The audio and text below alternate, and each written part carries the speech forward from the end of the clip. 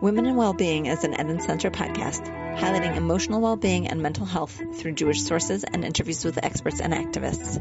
Our host, Karen Muller-Jackson, is a certified Matan Morala Halacha, Jewish educator, writer, founder of Kifun L'Shirut guidance program for religious girls, and creator of Power Parsha. Just as the mikveh waters create the opportunity for renewal, we hope the insights shared here will serve as a springboard for discussion and rejuvenation. Hello, everyone, and welcome back to the Eden Center Women in Wellbeing podcast.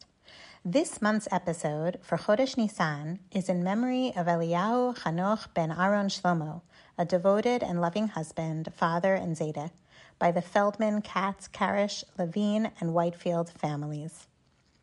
Today, we'll be talking about a topic which I think will be relevant to pretty much everyone, and that is sleep. Why do we sometimes wake up feeling revived and other times tired? Why do some people fall asleep easily and others can struggle for hours before falling asleep? Do we all need the same amount of sleep? And last but not least, what do Jewish sources teach us about sleep and wakefulness? Whether you are a young parent, a teenager, a parent of a teenager, a woman going through menopause, or just plain struggling with sleep, I hope today's episode will be interesting to you. After my short Torah thoughts, I will be speaking with sleep expert Dr. Debbie Capel about her work helping people sleep better. She'll share some insight and practical tips. I'm particularly interested in the subject of sleep. And really, we could talk about sleep any month of the year. But I've chosen to talk about sleep this Rosh Chodesh Nisan in particular, since there is a nice connection between sleep and Pesach time. First, we stay up late for Seder night to fulfill the mitzvah of Sipur Yetziat Mitzrayim. Also, when we read Megillat Shir HaShirim on Pesach, we see that it contains a verse about sleep. The interpretation of this verse helps understand the symbolism of sleep and wakefulness in Jewish thought. Of course, everyone needs sleep to survive and be healthy. Generally speaking, there are varying approaches in Jewish sources regarding how much effort should be put into taking care of our physical bodies. There's a well-known debate between Hillel and Shammai, where Hillel says it's a mitzvah to go to the bathroom and keep good hygiene and do right by our bodies, whereas Shammai says we do what we have to do in this world, meaning we care for ourselves, not because it's a value in and of itself, not that it's a mitzvah in and of itself, but in order to help us be able to learn Torah and do mitzvot. I believe there's a similar dialectic regarding the sources which talk about sleep and wakefulness. In Pirkei Avot, Rabbi Dosa ben Harkinis says, morning sleep is one of the things that puts a man out of this world. Not a particularly complimentary saying about sleeping in the mornings. Similarly, the 11th century work, Chovot HaLevavot, Duties of the Heart, encourages us to be sparing in sleep and says this is praiseworthy behavior. The Talmud, Brachot, likens sleep to a 60th of death, and this is one of the reasons that we say a special prayer before going to bed. We say the nighttime Shema and Hamapil, and the Talmud explains that even Torah scholars, whose Torah learning should generally protect them, need to say these prayers before going to bed, since the night is a time of danger. And of course, upon waking, we say, Modeh Ani, we are thankful to God for returning our soul to our body. We are not taking it for granted that each day we wake up. Talmud Brachot also contains a midrash which characterizes David HaMelech as a horse dozing before Chatzot and then rising like a lion after Chatzot to sing songs of praise to God. This midrash suggests that sleep is a necessary thing, but ideally we should be wakeful as much as possible to learn Torah, to daven, to do mitzvot. There are also sources which relate to the topic of troubled sleep. This is particularly resonant since I think today, in all likelihood, our sleep is more disturbed than for any other generation throughout history. In Shir HaShirim, which we read on Pesach, we read the following verse, Ani yeshena v'libi er, kol dodi dofek. And the pasuk goes on, I was asleep, but my heart was wakeful. Hark, my beloved knocks. The sages understood this and most of Shir HaShirim as a love story, a parable for the relationship between God and Am Yisrael throughout history. The female who is seemingly sleeping in this verse is understood mostly to be the Jewish people, and the dode, her beloved, is knocking on the door, urging her to open up the door. The sleep here is not complete sleep. It is a sort of sleeping state in which she can still hear the knocks on the door. And so the biblical interpreters say as follows. Rashi explains, when it says I slept, it means when I was confident and calm during the first Beit HaMikdash, in the first temple times, I despaired of worshiping the Holy One, blessed be He, as one who slumbers and falls fast asleep. Here, the one who falls asleep has been complacent in their service of God during such comfortable times. But my heart was awake, says Rashi. The Holy One, blessed be He, who is the rock of my heart and my portion, is awake to guard me and to benefit me. This interpretation is very insightful, I believe, for human nature. Luckily, during First Temple times, God protected the Jewish people while they were in a state of semi-sleep. Also in life, there are times when we can be sort of somewhat asleep, not really going through the motions in life and not really having full intention and focus in what we are doing. The Midrash also likens galut, exile, to be like a state of sleep. And, of course, the opposite of that, the redemption, is like an awakening. We also see a different approach to sleep, perhaps a more balanced approach, which maybe fits a little bit more with our modern sensibilities and ideas about sleep in the Midrash Bereshit Rabbah. There we hear the Rabbi Shimon ben Eliezer says about the verse in Bereshit, behold, it was very good, right? Hineh tov ma'od. He says, and behold, sleep is very good. The Midrash goes on to ask, is sleep very good? That can't be. We associate sleep with people who are giving into temptations and not having motivation and waking up early to serve God. However, says the Midrash, rather it is important to have sleep. A person needs sleep so that they can stand and work hard for much Torah. A little bit later on in the Middle Ages, we have the Rambam in Hilchot Deot, who wrote all sorts of things about healthy lifestyle. And one of the things he writes there is that we should get 8 hours sleep per night. Well, this is certainly something to strive for. So what are the benefits of sleep? How much sleep do we really need? What are the tips for couples with different sleep cycles? If you're as interested in this topic as I am, please stay tuned. Up next, I'll be speaking about this with sleep expert Dr. Debbie Capel.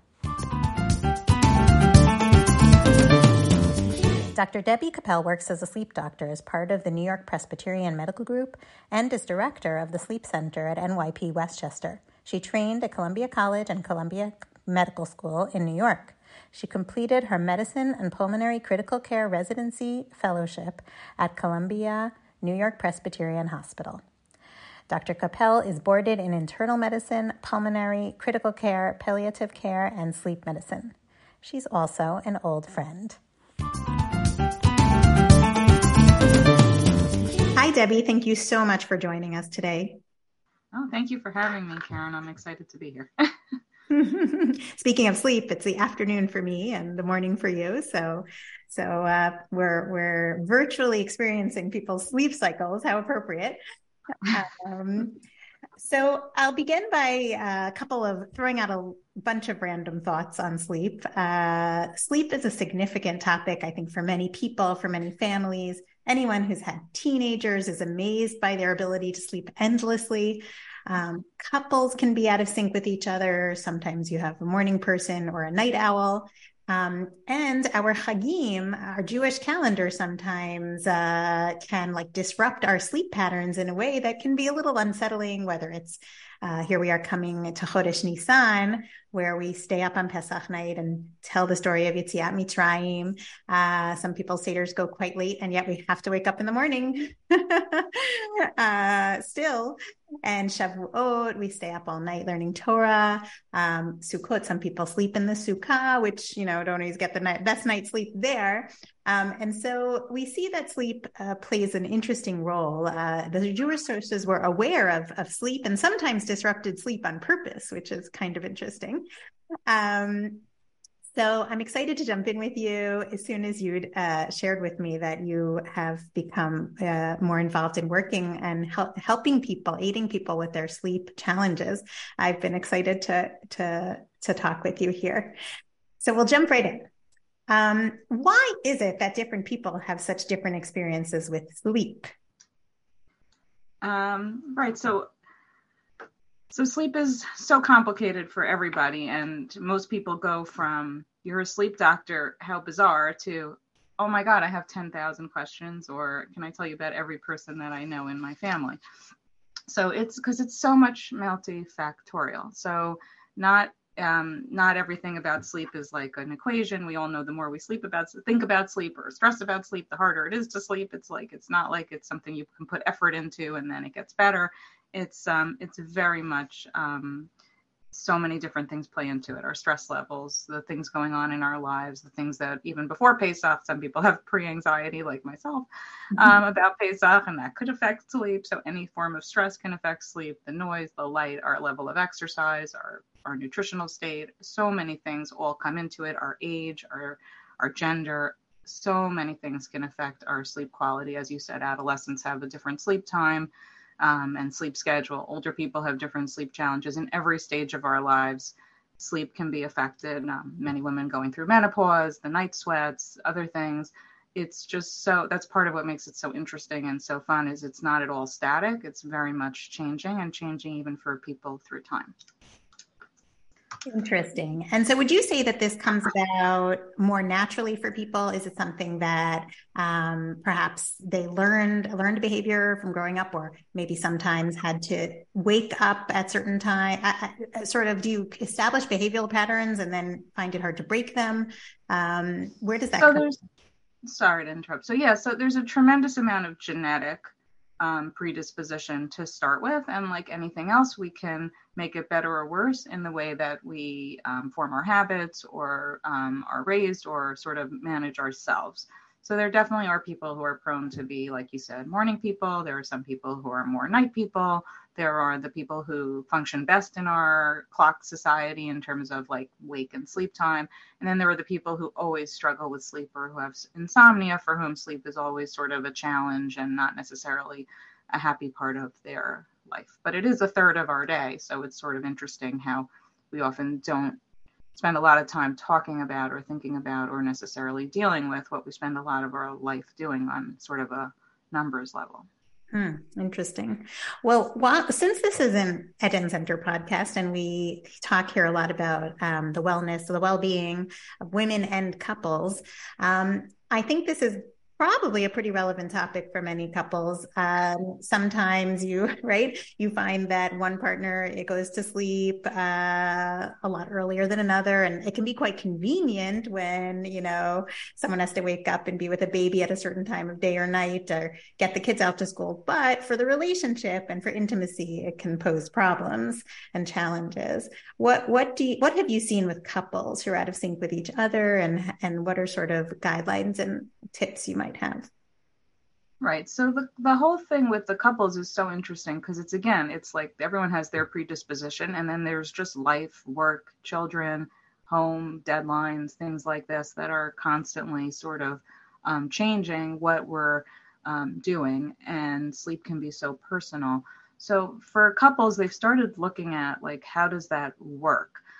So obviously, if you're in sync with your schedules, then both partners are more satisfied with the relationship more generally because you have more of that quality time. You're in sync with one another. We sort of all like can picture like an older couple on a swing in the evening on a front porch watching the sunset and sort of syncing their clocks and being sort of in harmony. And that's such a beautiful goal and image for most of us. And certainly if your partner and you have a similar predisposition or synchronized sort of early person, late person, sort of regular person or even insomnia sort of energy, then that can sometimes make things easier because you're very much in sync, although it can be a challenge if you're trying to divide up the shifts of, life as it is in a household. But certainly there are more and more studies looking at those things. And for some couples, not sleeping in the same room is the only way they can be happy with one another. And for most couples, I think they can find a way to certainly go to sleep together. I'm just looking at my notes, but certainly they've shown that for women especially, being able to go to sleep with your partner, or at least spend some, quality time in bed before going to sleep, and feeling like you have that sort of down routine at the end of the day, improves satisfaction with the relationship, and also improves even your subjective assessment of your sleep, which is so interesting. And then and of course it's like bi-directional. Like if you're unhappy in your relationship, especially for women, going to sleep at night is often where life breaks down. And interestingly, for men, having a good night's sleep makes the next day a better day for them in their relationship and in their mood and in their sort of view of how their relationship is going. So it's a little bit different, it seems, for men and women, but I think for both members of the couple, that's what they've shown, is that having that time. So if you're someone who likes to get up early or has to get up early because of family life, work, whatever, sometimes if the other partner who might be up late doing stuff or that they have to do, or just because they're not be able to fall asleep, having that evening time together where you're tucking in your partner, if you will, or having that sort of time and then quietly tiptoeing out and having a nightlight. Like there are ways you can bridge the gap without necessarily trying to transform yourself into a different clock person than you are. So interesting, and it's so wonderful to talk about these things, which I think people are almost nervous or insecure about, that if couples don't go to sleep the same time every night, that's terrible. But actually it's not. It's about just communicating and working it out and thinking it through and being creative. So correct. Like if someone's a super loud snorer and for their bed partner to be in the same room for them would be like, absolute torture, and they would be so unhappy with that other person. And it's interesting because there's like a lot of sort of quiet sort of shame around it because there's a lot of cultural expectations about sharing rooms. But I think they've shown like about 25% of couples actually don't sleep in the same room. And it's not because they don't like each other. It's just that's the only way they can sleep happily and be happy with one another. So it's just sort of interesting. There's a lot of expectations, and like anything where there's a lot of expectations and cultural mores, if you aren't able to talk about it, then it can become a source of friction. But if you're able to work it out in a way that's, positive for both partners, then that can be better. It's sort of like an insomniac being like where the partner is trying to say, like, I want to help you go to bed early. I'll leave you alone. You can go to sleep without me. When for most insomniacs, the best thing they can do is spend less time in bed and not go to bed till they're tired. So it's sort of like, how do you make sure that you're helping and not hurting in your way of trying to be, caring to the other person? Absolutely fascinating. Balancing our individual needs and our couple needs. So fascinating. Right. Wow. So this also plays into our next question, which is, I've also heard from a lot of women going through menopause, let's say, in particular, or so as they get a little older, that they're waking up earlier and earlier, and they feel anxiety either before they go to bed or when they wake up.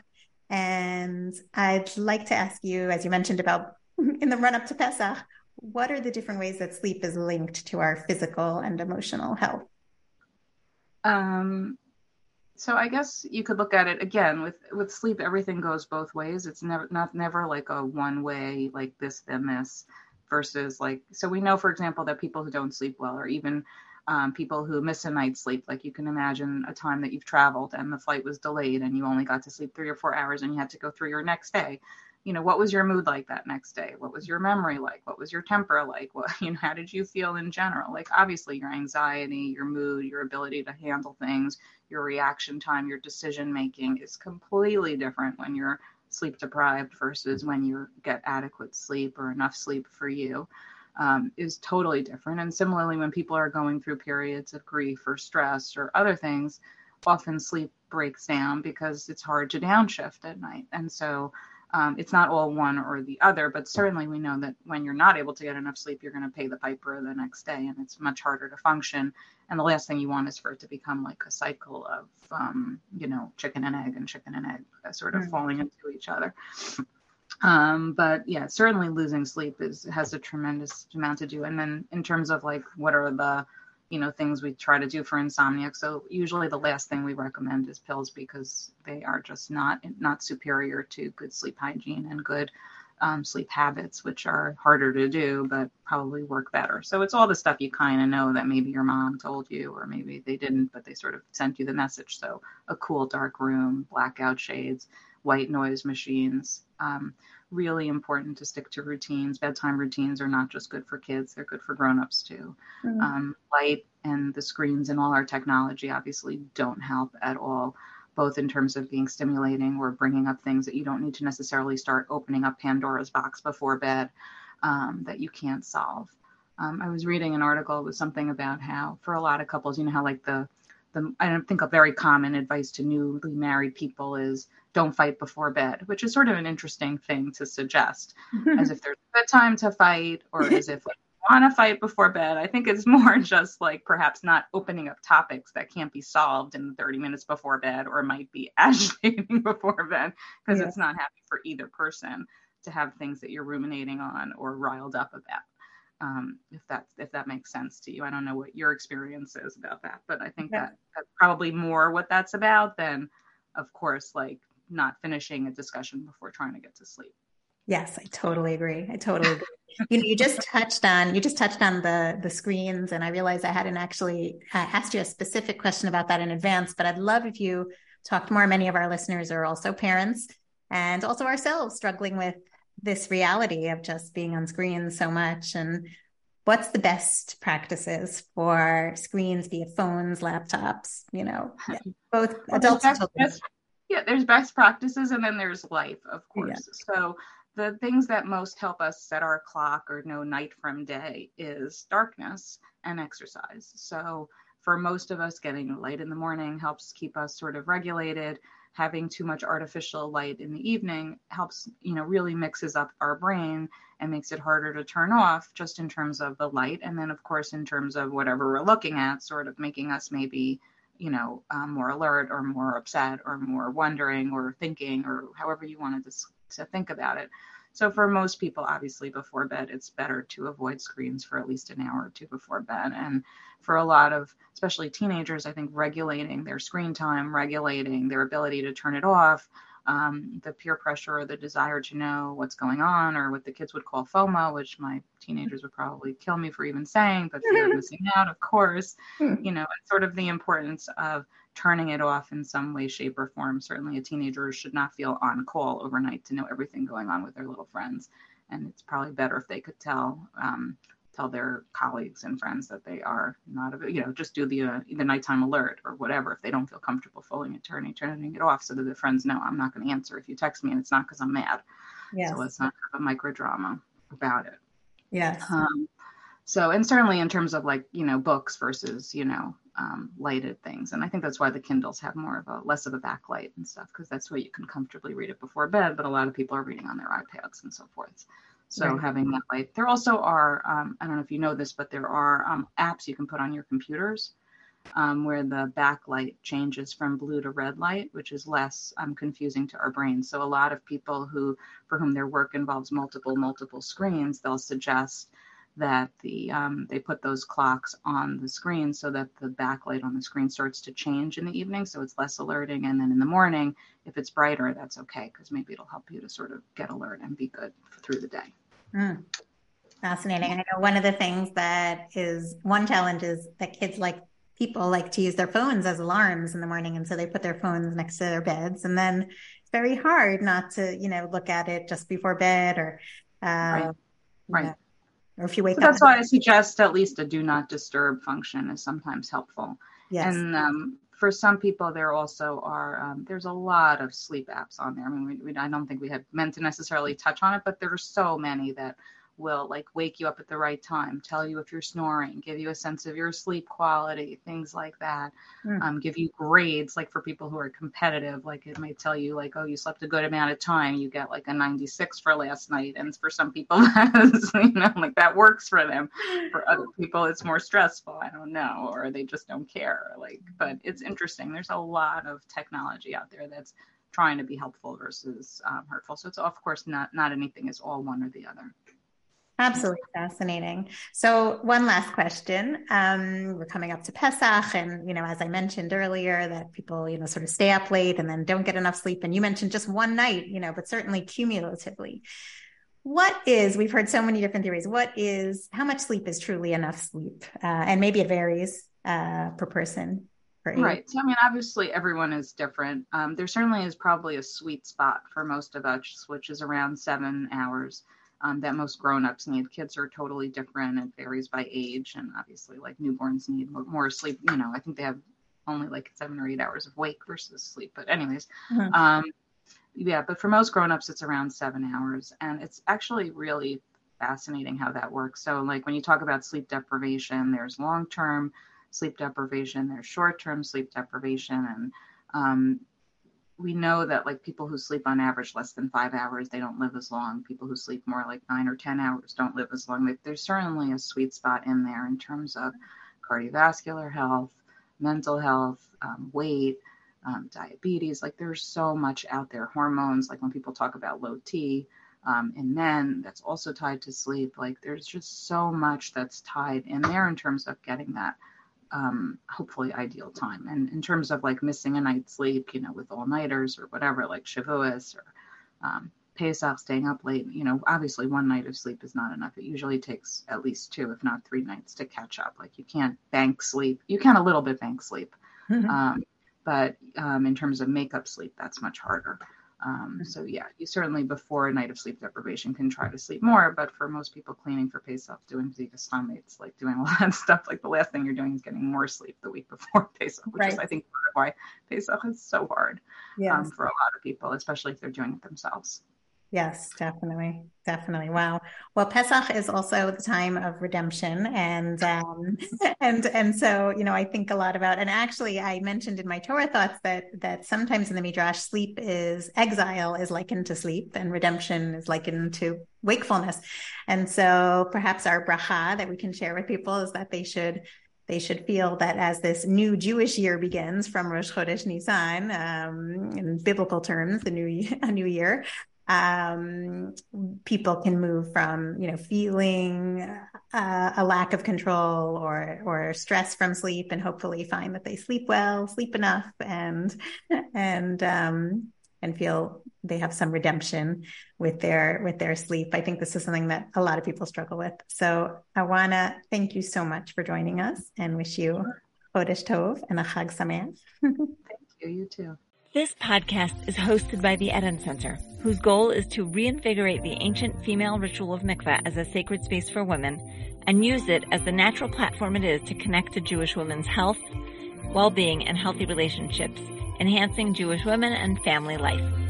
We invite you to visit our website, www.theedencenter.com, to learn more about our work in making mikveh relevant, welcoming, and meaningful. This episode is a product of the Eden Center. If you enjoyed today's podcast, please consider sponsoring a podcast in dollars or shekels at bit.ly/EDENPOD. Additionally, give us a 5-star rating, share this podcast on social media, and encourage others to subscribe.